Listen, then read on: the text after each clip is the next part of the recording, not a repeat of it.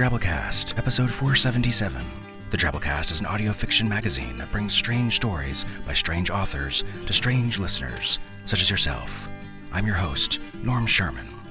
We've got quite an epic adventure story for you this week, folks. Don't want to delay. We'll get right to it. We bring you The 8000ers by Jason Sanford. Jason's an award-winning author who was born and raised in the American South and currently lives in the Midwestern U.S. with his family. His life adventures include work as an archaeologist and as a Peace Corps volunteer. His fiction's been published in Asimov's, Analog, Beneath Ceaseless Skies, Fireside, Intergalactic Medicine Show, Interzone, and others. His first novel, Plague Birds, was released in late 2021 by Apex Books. Two collections of his short stories have also been released, Never Never Stories and Heaven's Touch and Other Science Fiction Dreams. This story, The 8000ers, was first published in Asimov's Science Fiction, The Best Horror of the Year, Volume 13, and I love it for a lot of reasons which I hope become some of yours shortly as well. This is a good one to cuddle up with some warm tea on a dark and stormy night with, if you can make all those things happen for yourself right now. You can pause it. I realize this is short notice. It's just that the mountain waits for no man, and we gotta leave now if we want to make it off this thing. You do want to make it off this thing, right? I'm assuming you and I are on the same page about that at least. So let's get going then. Without further ado, we bring you The 8000ers by Jason Sanford.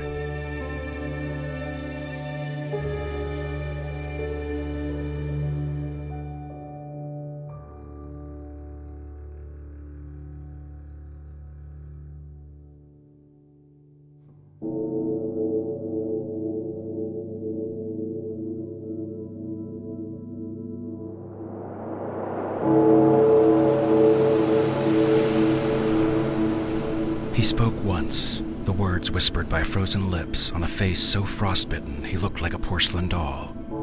I found him below the summit as our expedition bottlenecked before the Hillary Step on our final ascent of Mount Everest. And above the bottleneck, more climbers, dozens of people snaking to the top in their insulated red and orange and bright-colored parkas and boots and backpacks, as if the mountain bled a trickle of rainbow neon blood. I leaned against the rock overhang, numb and cold and exhausted and focused only on climbing higher. I thought the man sitting under the overhead dead until I saw condensation rise from his lips. Spindrift snow danced around him. "Don't let me die," the man whispered. No one else had noticed the man, or they'd ignored him like all the dead bodies we'd passed on Everest. I waved for Ronnie Chait, my boss and our expedition's leader. Ronnie stumbled over in his red high-tech coat and pants. He was attempting his 5th summit of Everest, and his first without a supplemental oxygen system. Back at base camp, other expedition leaders had grumbled about Ronnie leading people to the summit while not using oxygen, but no one dared confront Ronnie. He was one of the richest men in the world, and known for both his love of mountain climbing and his hard-ass attitude towards business and life. Ronnie knelt before the freezing man. "He's gone too far," Ronnie said. "Must have been up here overnight." More climbers stepped past us. The longer we waited, the longer it'd take to summit. In one of Ronnie's viral TED Talks, he'd recounted what he'd learned during decades of venture capital and mountain climbing. How rescue was impossible on Everest. How if you died on Everest, your body stayed on Everest. His point was to live your life as if every day was Everest. That you couldn't rely on others to save you. "Nothing to be done, Keller," Ronnie said as he laid his hand on my shoulder. "We can't help him." Ronnie's eyes hid behind his sunglasses, but it felt as if he glared into me, as if this moment decided my future with him. I owed my career to Ronnie. He was helping me reach Everest. He turned and climbed up the ropes, daring me to back out. I hesitated. The freezing man looked at me with a desperate gaze. I remembered my little brother's final hours, how I'd wished I'd been there with him. I couldn't leave this man to die alone. Could I? Nima Sherpa, Ronnie's main guide, hiked over. Nima rubbed the man's legs and arms, trying to return circulation, but his extremities were already half frozen. We tried to help him stand, but the man couldn't move. "He's nearly dead," Nima said. I should have felt something, but I didn't. I was exhausted and numb, not merely my body but my emotions. I knew logically that this was because my oxygen mask and cylinder couldn't provide enough air to be clear-headed in the mountain's death zone. But even knowing that, I didn't care. All that mattered was to keep climbing. A short woman stood beside Nima. She wore a parka so faded the red was nearly pink. Her insulated pants and boots were black and also faded, while mountain goggles covered the top of her face in one big rainbow-reflected lens. An older-style rubber oxygen mask covered her mouth, nose, and chin, ensuring no skin was exposed to the sun or the cold. But the line leading from the mask dangled loose, unattached to any oxygen canister. "Truth," the woman said. "I'll stay. Continue your climb." Nima stared at the woman through his icy goggles. His oxygen mask shivered as if he couldn't gasp enough air. He muttered something in the Sherpa language before grabbing my arm and hustling me to the line of waiting climbers. When I glanced back, the woman knelt beside the dying man in the shade under the rock overhang. Now, out of the dazzling sunlight, she removed her rubber oxygen mask and gloves, revealing deathly pale skin. When she opened her mouth, I saw large fangs. She leaned against the man and whispered into his icy ears while gently running a finger along his neck. "Keep climbing, Keller," Nima yelled. "Just climb, damn it." For the last decade, I've reached toward Everest, summiting larger and larger mountains, exercising daily, working forever long hours for Ronnie's venture capital company, begging for a taste of the stock offerings in the new tech startups he continually funded and spun off. Because it wasn't good enough to want to climb. You had to have the means to climb, and that's what working for Ronnie gave me. Not that I hated Ronnie. Working for him was like aiming for Everest. It didn't matter what we created, only that we reached the top. And in our spare time, we bonded over mountain climbing, tech bros convincing ourselves it was our genius and hard work which carried us here. But I sometimes wondered. Now that I was actually on Everest, the mountain felt like that gourmet burger restaurant Ronnie brought me to a few years back. Bad decor and overpriced food, yet always filled with tech bros and hedge fund managers whose haircuts cost more than $100. My body was so weak it felt as if I swam through wet concrete. I gasped with the oxygen streaming into my mask. I stepped to the top behind Ronnie. We were the last to summit. Nima was already descending with the others in our group. I stared at the distant Tibetan plateau, at the other nearby 8,000ers, Lhotse, Makala, Kanchenjunga, all mountains nearly as tall as Everest. All their peaks in the same death zone which was killing me, my body unable to grasp enough oxygen even with this mask. "Someday we'll climb them all," Ronnie yelled. "We need to go." Distant clouds swirled one of the mountain ranges. For a moment, Ronnie looked worried. Only his climbing axe kept him from sliding towards the edge of the mountain. I wondered if the effect of not using his oxygen was getting to him. But I said nothing and followed him. Because at this point, what else could I do?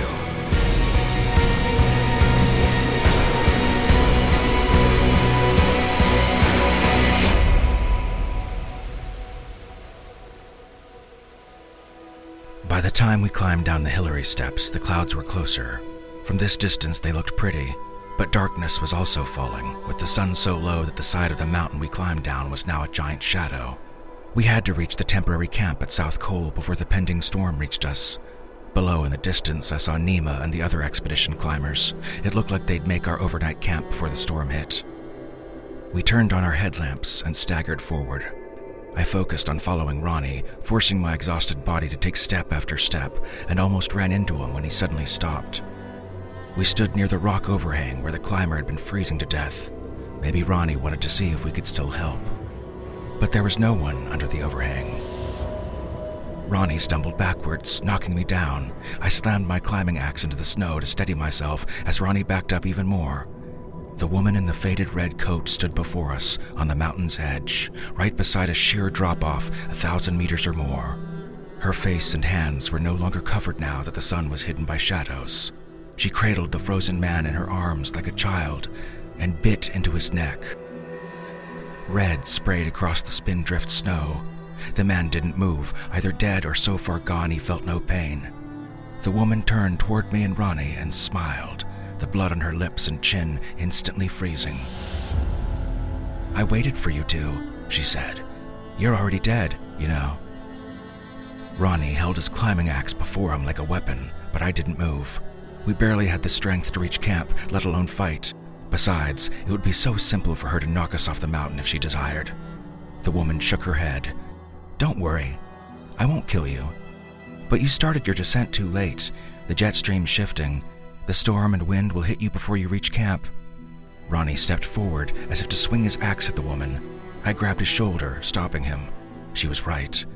Down below us, I saw the other climbers already blurring as the increasing wind stirred up snow.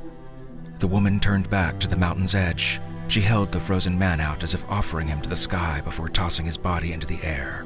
The man soared for a moment before dropping out of sight. The woman stepped back to the rock overhang, allowing us room to pass. "You idiots call that the Rainbow Valley," she said, pointing to the drop-off. "From all the dead climbers in their bright parkas and gear.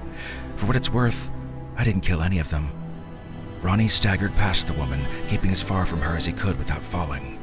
I crept closer to the woman, afraid I'd fall if I hiked that close to the edge. As I passed, she said, "I'm Fairy." "Kill her," I said back, whispering inside my oxygen mask. I didn't think she'd hear me, but she nodded as if she'd heard, and followed me as I climbed down. Ronnie and I made it to the south summit before darkness and the full storm hit, but my oxygen tank had run out minutes before. I gasped at the dry air, my body hyperventilating, but still not getting enough oxygen. Panic shook me. I felt like I was drowning. I prayed I wouldn't pass out. Nima and the other guides had cached oxygen bottles here yesterday, but I didn't know if I'd last long enough to reach them. As Ronnie led me towards the cache between the two rocks, the weather cleared for a moment. I saw the headlamps and illuminated tents at South Cole and the lights of the climbers who were nearly to the camp. Then the wind shifted, and I again saw only a half-dozen meters in the swirling snow. "There's only empty bottles!" Ronnie screamed, leaning over the cache. A number of red bottles lay scattered across the snow and rock, left from when other members of our expedition changed out their oxygen earlier. But one of the bottles still had the seal over the threads to keep out ice and snow. It hadn't been used. "That one," I said, pointing at the full bottle. "They left it for me." Ronnie picked up the bottle, but instead of handing it to me, he threw it with a strength he shouldn't have had. The bottle bounced off a rock below us and tumbled over the edge of the mountain. "It's empty!" Ronnie yelled. "Empty! But there's air all around us! Breathe it, Keller! Breathe!" I fell to my knees, lightheaded, as Ronnie began descending again. Was he going to leave me here? I collapsed onto the empty bottles, my gloves smacking each one, begging for one to have oxygen in it. Unlike Ronnie, I hadn't trained my body to climb Everest without oxygen. I gasped for air, desperate to breathe. I couldn't die here. I couldn't. "Your friend's an asshole," the woman in faded red yelled as she sat at one of the rocks beside me. "Yeah, he's addled from oxygen deprivation, but he's still an asshole." Fairy, that was her name. I tried to stand, but my vision swirled, and I crashed to the frozen ground.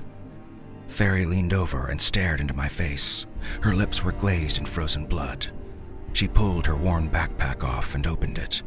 Inside were the gloves and sunglasses and mask she'd worn earlier, along with the fresh oxygen bottle. She replaced my bottle with a new one. My mind and vision cleared as oxygen again flowed into my mask. "Thank you," I whispered. "I only did it to keep your blood fresh." Fairy stared at me with a blank expression, the right side of her mouth opened slightly so I could see a single long fang. "Sorry, bad joke. I always carry an extra bottle in case someone needs it." I stood up on shaking legs. If you die out here, I'll drink your blood." "Then maybe I shouldn't die." "Always a good idea." I staggered after Ronnie as Fairy followed. Wind and cold and snow bled the mountain and ripped through my thermal coat and gloves and boots. I had to make camp or die, but in the blizzard I couldn't see anything. I'd already lost sight of Ronnie in the howling snow and could easily walk off the side of the mountain, fall 1,000 meters. My body would never be found. Fairy walked behind me. When I stopped, she stopped.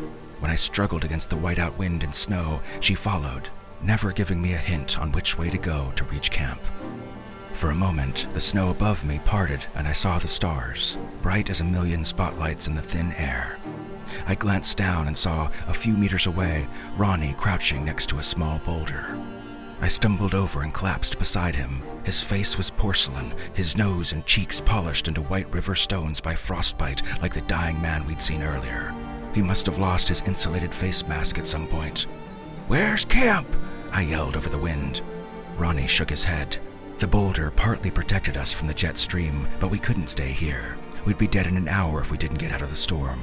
The camp was likely only 100 meters away. but if we stumbled around, we'd more likely fall off the nearby cliffs. Ferry sat down beside us. Ronnie glared at her. "Where's the camp?" "She won't help us," I said. Ronnie yanked my face mask off, the precious oxygen bleeding into the blizzard. "She found you an oxygen tank," he yelled, pointing his ice axe at her. "Where the hell's our camp?" I shook my head, not knowing. Ronnie turned his anger on Ferry, shifting his ice axe so the pick end pointed at her chest. His eyes, which had seemed so hopeless moments before, sharpened into the fire which anyone who opposed him in the tech world knew only too well. Ferry stared blankly at Ronnie before she smiled, but not a real smile. More a smile given by someone who'd copied smiles she'd seen on the faces of others, as if Ferry had long ago given up on feeling any actual emotions.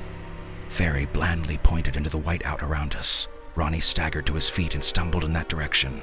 But was he heading toward camp, or had she directed him toward a cliff? "You'll die if you stay here," Ferry said in a flat voice barely heard over the howling wind. "I thought we were already dead." "You are, but if you follow him, you may end up dying even later." I stood and staggered after Ronnie. We stumbled through the white. With each step, I expected Ronnie to vanish before my eyes, falling to his death down some forever cliff. I shook my head, trying to focus. Ronnie stopped and I stood next to him. We heard a faint clanking. "Move it or die," Ronnie yelled as he grabbed my arm, as if he was again in charge of his own destiny. We shuffled through the snows and wind until we saw a bright orange tent, then a red tent. The wind blasted the tent so they barely stood, but I didn't care if they were about to collapse as long as I could climb inside one. A Western climber stood beside the red tent, banging an ice axe against an empty oxygen tank. Nima argued with the climber, trying to convince the man to go out into the blizzard with him to find us. They both stopped when they saw us. "You two are damn lucky," Nima said as he shoved us into our tent. "Did you hear our banging?" I fell on my sleeping bag, not even able to take off my boots or crampons. "Only heard it, right before we saw camp," I said, my words shivering like my body. "Then how'd you find us?" Nima asked.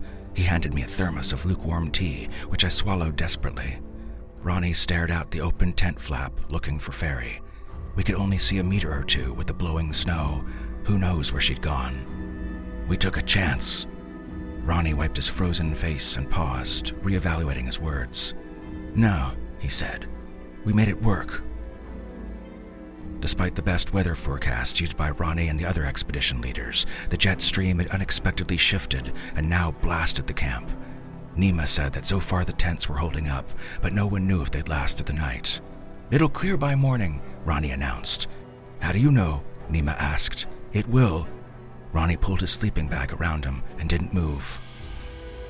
Nima returned to his tent.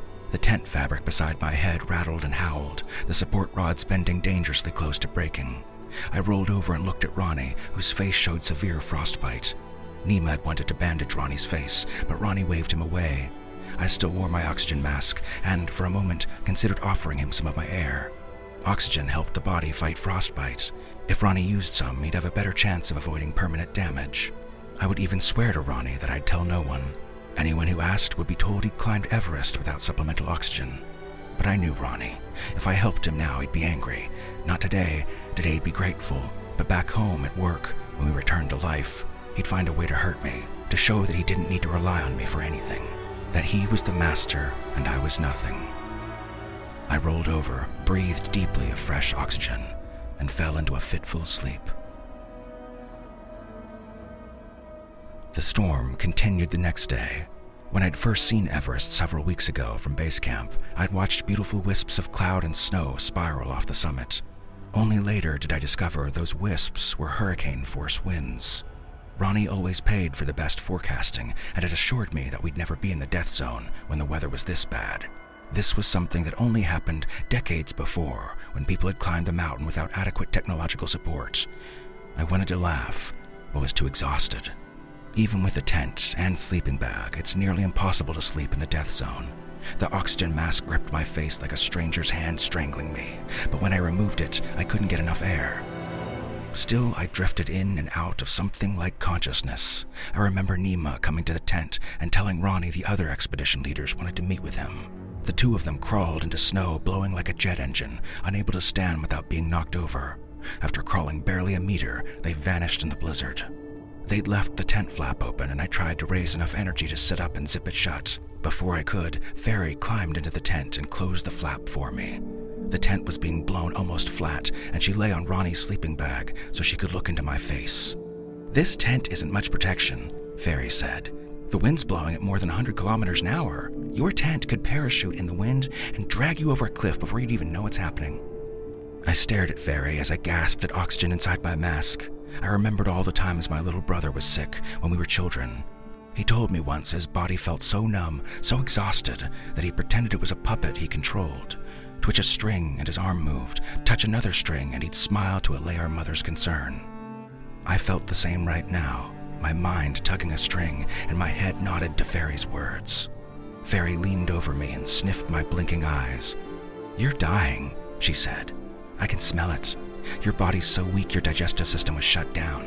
Every second your cells wink out by the thousands, all of them angry as they scream for more oxygen." Fairy stuck her tongue out as if to lick my eyeballs before pulling back. "If you stay here much longer, you'll die. If you go out in the blizzard, you'll die. What are you going to do?" "Ronnie said the forecasts are for the jet stream to shift again. The winds will stop and we'll descend out of the death zone." "Oh, that's what he told you?" Fairy asked. "Before I came here, I listened outside the tent where Ronnie and the other expedition leaders are meeting. Turns out the forecast was always iffy, but Ronnie convinced everyone to push to the top, and now the forecast isn't supposed to change for several days." I twitched the strings holding my body together, making my body shiver slightly. Every climber knew what happened if you stayed for days and days in the death zone. While Fairy stared at me, the entrance unzipped and Ronnie climbed into the tent, pausing halfway in. He glared at Fairy, backed partly out, stopped again in the doorway. "Want me to move over?" Fairy asked. "There's room for all of us." Ronnie glanced outside at the snow gusting past. Fairy picked herself off Ronnie's sleeping bag and kicked it towards him. "I don't need it," she said. Ronnie took the bag and disappeared into the blowing snow to find another tent. "He doesn't like you," I said. "Yeah, he shouldn't," Fairy said. "But it doesn't matter because he'll be dead before he gets off this mountain." "He won't like that." "Most men don't." My oxygen tank emptied before nightfall. When Nima checked on me, he heard my gasps for air. He brought me another tank, but he refused to enter the tent to hand it over, forcing me to crawl outside. "She's dangerous," Nima yelled over the howling wind. "Bring your bag and we'll double up in my tent." I shook my head and climbed back inside. Nima shrugged and crawled to his own tent. I clicked the oxygen tank into my regulator and breathed sweet, deep air again. I collapsed back on my sleeping bag. Fairy grinned her fake smile. "Should I like being called dangerous?" she asked. "Does Nima know you?" "I've seen him up here many times, seen most of the Sherpas and Westerners over the years. Sometimes they recognize me. Most of the time they think I'm just another climber." "You from here?" "No, from what you now call Italy. But centuries ago, I've been climbing the mountain for the last 40 years. "Why?" Fairy reached up and pushed against the tent fabric, which the wind shoved down at our faces. "I mislike killing people, but I must feed. So many people die climbing this mountain that I can feed without killing. I come here every year or two." Fairy pushed harder against the sagging fabric. "No, I misspoke. When I say I mislike killing, that's a lie. I don't like or dislike anything. What I am precludes emotion. I exist. I have desires, but my emotions are dull and cold. Just like the people who climb into the dead zone. They're exhausted, shells of who they used to be. It's my only chance to be around others who behave like myself." "If you don't like or dislike killing, why do you avoid it?" "It's a choice, one I decided a long time ago to follow." I thought of following Ronnie up this damn mountain, how I felt I had no other choice once I started our climb. Was Fairy mocking me? Was she serious? But then I thought about that man freezing to death under the rock overhang, how he'd reminded me of my brother. Even though I still felt exhausted and numb, a shiver of sadness raced through me. "That was an emotion you just felt," Fairy said. "I could almost taste it." I rolled over so I didn't have to look at her. "What made you feel that?" she asked, crawling on top of my body so I couldn't look away from her face. "Tell me. I'm always curious when emotions are strong enough that people still feel them up here." I looked at Fairy's fangs, which hovered right above my eyes, but I felt no fear, and the sadness I'd felt a moment before had already fled, leaving me numb again. Was this how she lived all the time? My little brother, I said. The man under that overhang reminded me of him. My brother battled leukemia for most of his life, always in and out of hospitals as a kid. He loved reading about mountain climbing. I think he dreamed of being strong enough to climb, but one night he died, by himself, in the hospital, before me and my family could arrive to be with him. Fairy clicked her fangs against my cheek's cold skin. Too predictable, she said. I suppose now you'll say you're climbing Everest to honor your brother. That's why you work with Ronnie and risk your life doing this silly stuff. I pushed Fairy off me. I had been about to say that. I'd always believed that. Fuck you, I said. It's okay, Fairy replied. I don't care what lies you spin to rationalize following Ronnie up here, but at least you felt something for a moment. That's all that truly matters, right? Unable to answer, unable to know how to answer, I rolled back over and slipped into something that was close to, but never quite the same as, sleep. In the morning, the winds hadn't let up. Our expedition was running low on oxygen and supplies, as were climbers from other expeditions. Nima came by my tent and said we were all going to try climbing down before we grew any weaker. The winds will die down if we climb low enough to get out of the jet stream, Nima said. Get ready, we'll leave in 30 minutes. I cleared the ice from my oxygen mask and put on my boots and crampons. Fairy lay on the tent floor and watched me with a mix of interest and a deep lack of caring. Any thought on what I should do if I want to live? I asked. I have no suggestions. You live and die on your own. But you helped us earlier. You told Ronnie how to find the camp in that whiteout. Did that actually help? I shivered. She'd said she didn't have emotions and didn't care what happened to us, aside from her choice to avoid killing if she could. If I returned to my sleeping bag, would Fairy stay with me as I slowly died in the coming days? Would the last thing I saw be her lips on my neck? I stumbled out of the tent into the blizzard. Nima was readying our expedition's climbers while Ronnie looked on in irritation. Nima looked past me at Fairy emerging from the tent. You're short-roping killer, Nima yelled at Ronnie. I paused. Was I in such bad shape that I needed to be roped to Ronnie to help me get down the mountain? I'm not doing that, Ronnie said. It's on him to get down. I don't care if you use oxygen or not, Nima said, but you brought Keller up here and you're getting him down.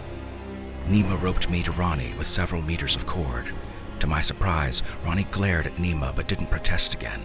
If Ronnie wasn't so exhausted from not using oxygen, he'd likely have refused to do this, and I knew he'd fire Nima for this embarrassment once we found safety and he returned to being his old self. But for now, that didn't matter. We started down the mountain. Each climber quickly disappeared in the whiteout conditions. Nima led the main part of our expedition down the mountain, but Ronnie and I were far slower. It didn't take long to realize that Ronnie and I weren't roped together to help me, but for me to help him. After going so long without supplemental oxygen, Ronnie couldn't climb off the mountain on his own. Nima knew if he tried to get you to short rope Ronnie, the fool would say no, Fairy yelled as she climbed beside me. This way his ego is safe because he thinks he's helping you. Because the storm blocked the sun, Fairy didn't wear her glasses or face mask. She stood straight up in the howling wind as she climbed down, while I hunched over, using my ice axe to keep from sliding down the slope. 2 meters below me, Ronnie also hunched over, the rope between us tight, as if that was all that kept him from losing his grip and tumbling off the mountain. Ronnie glanced back and saw Fairy standing beside me. He tried to hurry faster down the mountain, but slipped. The rope jerked forward and was about to yank me after Ronnie when Fairy grabbed the rope, stopping both of us. Ronnie struggled to his feet and moved on. Fairy released the rope. He's endangering both of you, Fairy said. That's why Nima put you two by yourselves. He didn't want you or Ronnie taking other climbers with you when you die. Fuck Nima for leaving us. He didn't leave you, he merely realized you two were already dead. How did he know that? Fairy blocked the wind with her body and leaned in so she could talk without yelling. Because I'm with you. I was as dead as Fairy claimed to be.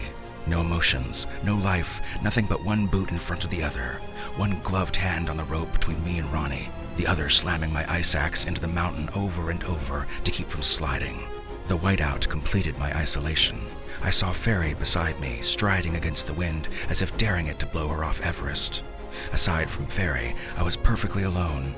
Even Ronnie, only 2 meters before me, slipped in and out of the whiteout. Why had I done this, I wondered. Fairy had been correct. I used my brother as little more than an excuse for risking my life, as rationalization for following Ronnie as we marked off mountains like sexual conquests. I'd always told myself I was better than Ronnie, that I had an actual reason for doing this. But in the end, mountains didn't care why we climbed, or whether we won or lost. I paused, causing Ronnie to yank against the rope. He looked back at me. He waved for us to continue. We had to keep struggling. We had to. Fairy looked at me and smiled, her emotionless smile. We climbed on. Ronnie and I crouched in a windbreak created by a rock overhang as snow howled past. We drank our remaining water, but it didn't help our exhaustion. "It can't be much further," Ronnie yelled. "The jet stream will end if we climb low enough." I wanted to believe that, but couldn't. All I could focus on was how hard it'd be to leave this windbreak and continue on. Fairy stood above us on the overhang, leaning into the wind like an airplane wing. Ronnie ignored her.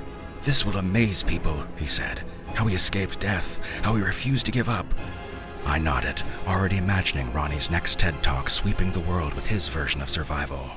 Not that I cared, and Ronnie was in far worse shape than me. He'd collapsed into the windbreak when he reached it. I knew if I got him to stand up, I might be able to help him climb a little further down the mountain, maybe even to safety. But helping him was also exhausting me. And if we reached safety, he wouldn't be grateful. He'd hate that I'd helped him, hate that he hadn't survived because of only himself. He'd find ways to hurt me. I tried to remember my brother, to remember my pain when he died, to remember why I'd wanted to help the freezing man under the rock overhang, to force myself to feel anything. But I couldn't. "We need to go," Ronnie yelled. I stood up. Fairy looked down at me. With my ice axe's saw tool, I cut the rope between me and Ronnie and stepped away. Ronnie grabbed the overhang, trying to stand, but was too weak. He glared at me from behind his snow goggles. His frostbitten lips opened, closed, opened again without saying anything. "Don't worry," Fairy yelled, hopping down and sitting beside Ronnie. "I'll stay with him." Ronnie pushed himself back into the small cave created by the overhang, as if trying to escape Fairy. She patted his leg. I hiked on. An hour later, I cleared the jet stream and the worst of the storm. I woke up in the medical tent at base camp with bandages on my frostbitten face and hands. I vaguely remembered stumbling down the mountain after clearing the storm. At some point, a rescue team found me, but I didn't remember when or how. In the tent, the base camp doctor and 2 nurses worked on a dozen members of various expeditions. The doctor leaned over the face of a woman who'd summited Everest an hour before I did. The doctor said the woman's frostbite was the worst he'd ever seen. "You're lucky to be alive," Nima said, as he pulled a camp chair up to the cot and sat down. His face was also bandaged, although not as badly as mine. "They're landing a helicopter to medevac that climber out first. You'll be on the next flight." I whispered, unable to speak louder. Nima leaned over and I repeated myself. "She took Ronnie," I said. "Before or after you abandoned him?" he asked quietly, so no one else could hear. I looked away from Nima and watched the doctor and nurses trying to save the other climber. But even though Ronnie had died, Nima was already being praised for saving the rest of the climbers in our group. "One of the Sherpas gets killed, no one cares," Nima muttered. "But you Western fools die and the whole world pays attention. And Ronnie's death will be big because of who he was." I understood. Everyone would be watching. If I admitted what I did, the world's anger would crash down on me. "You tried to save him," Nima whispered, "but some people refuse to be saved by others. Remember that." I nodded. Nima patted my chest and walked out of the tent. The tent fell quiet as the doctor and nurses carried the severely injured climber to the first medevac. That's when Fairy entered. She wore a brand new red coat and snow pants, both too big for her body. Ronnie's clothes. Fairy walked among the other injured climbers, tasting the air over each person's cot before stopping at mine. She leaned over so her tongue almost licked my right ear. She pointed at her new red coat. "Ronnie stripped naked before the end," she whispered. "So delirious from the cold, he thought he was burning up." I nodded, even though I didn't want to know details like this. Fairy sniffed my right eyeball. "You're going to lose your nose, and half your fingers and toes. But you climbed Everest. Was it worth it?" I started to cry, the emotions which had been repressed by exhaustion and lack of oxygen flooding out of me. Fairy watched dispassionately. She was the same as she'd been on the mountain. No emotions, no cares on the choices she made. She stood up as the chuck-chuck sound of another helicopter echoed across base camp. "I'll see you when you return," she said. "People like you always come back." I laughed weakly. "You mean people like us always come back?" Fairy tapped her tongue to one of her fangs. She walked out of the tent as the doctor and nurses rushed in and carried me toward the waiting helicopter. I wanted to scream at Fairy, to say I was lying, that I'd never see this damn mountain again, that I'd never return. But would I? The doctor and nurses strapped me into the helicopter's spare seat and closed the door. I watched out the window as the machine struggled to gain altitude in the thin air. As the helicopter flew higher, I saw Fairy walking back towards the mountain. She'd again covered her face with her sunglasses and unused oxygen mask so the sun wouldn't hurt her. She passed the tents of hundreds of other climbers. No one saw her as anything more than one more person waiting to reach the top. She was right. I'd be back. I wouldn't let this stop me. And when I returned, she'd be here, waiting. I cursed. I was as stupid as Ronnie. I hated myself for that, but I also realized it didn't matter. Because in the end, once I finally killed myself on this mountain, she'd be there. I wouldn't die alone like my brother. Even if she never felt a single emotion over anything I did in my sorry-ass life, I wouldn't die alone.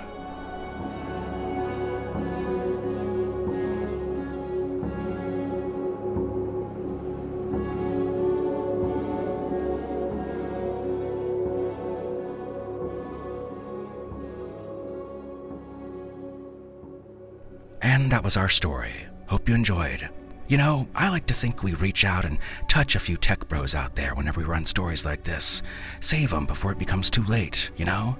That whole life, the fast one with the Series A funding and the vampires and the killing your bosses, it doesn't have to be the way things go down for you, bruh.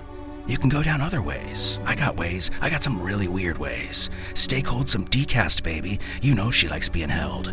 Live your life like every day was Drabblecast. That's what I always say. You can't rely on others to save you. You can, however, rely on others to help produce a strange fiction story podcast, though, and the Drabblecast existing is proof of that. There is no Warner Brothers or Netflix that makes this happen here, folks. Just a talented author writing, a tireless Norm producing, and a generous listener just like yourself, donating whatever amount you're able and comfortable with, once a month, to seal the deal and make it all happen. I have so much love, trust, and respect for that arrangement. It's become what I do, and I love looking back at stories like this after they're done, and imagining me, you, and Jason Sanford looking back at the thing we just did together, the feat we just accomplished, and being like, hell yeah, that's why we do this. That's why crazy motherfuckers like us always come back. I'd be remiss if I didn't use this seemingly perfect opportunity to, as just an aside, invite you to join the Drabblecast Patreon community at patreon.com/Drabblecast, where you can get monthly bonus episodes and content, interviews, sneak peeks, access to all our archives of over 500 episodes, including like 80 or something of our old paywall Drabblecast B-Sides episodes, win random drawings, read our quarterly zine Tentaculum, and more. Patreon.com/Drabblecast. We appreciate you not letting us die alone. And with that, our show for this week concludes. Special thanks to our episode artist, Bo Kyer. The snarky vampire girl in our episode cover this week is, of course, Bo as a snarky little mountain vampire chick, in case you were wondering what Bo looks like. He's a great artist. It's very accurate. Check him out at bokyer.com. Hire him if you want good art for a thing or some stuff. Our program is brought to you by Bo Kyer, Cameron Howard, Bart Epstein, John Gentry, Jocelyn Gerwig, Melissa Knight, Audrey Koziol, Nicole Neely, Joseph Petrus, A Wicked Thing That Waits, Wyatt Scott, and yours truly, Norm Sherman, reminding you that most men don't.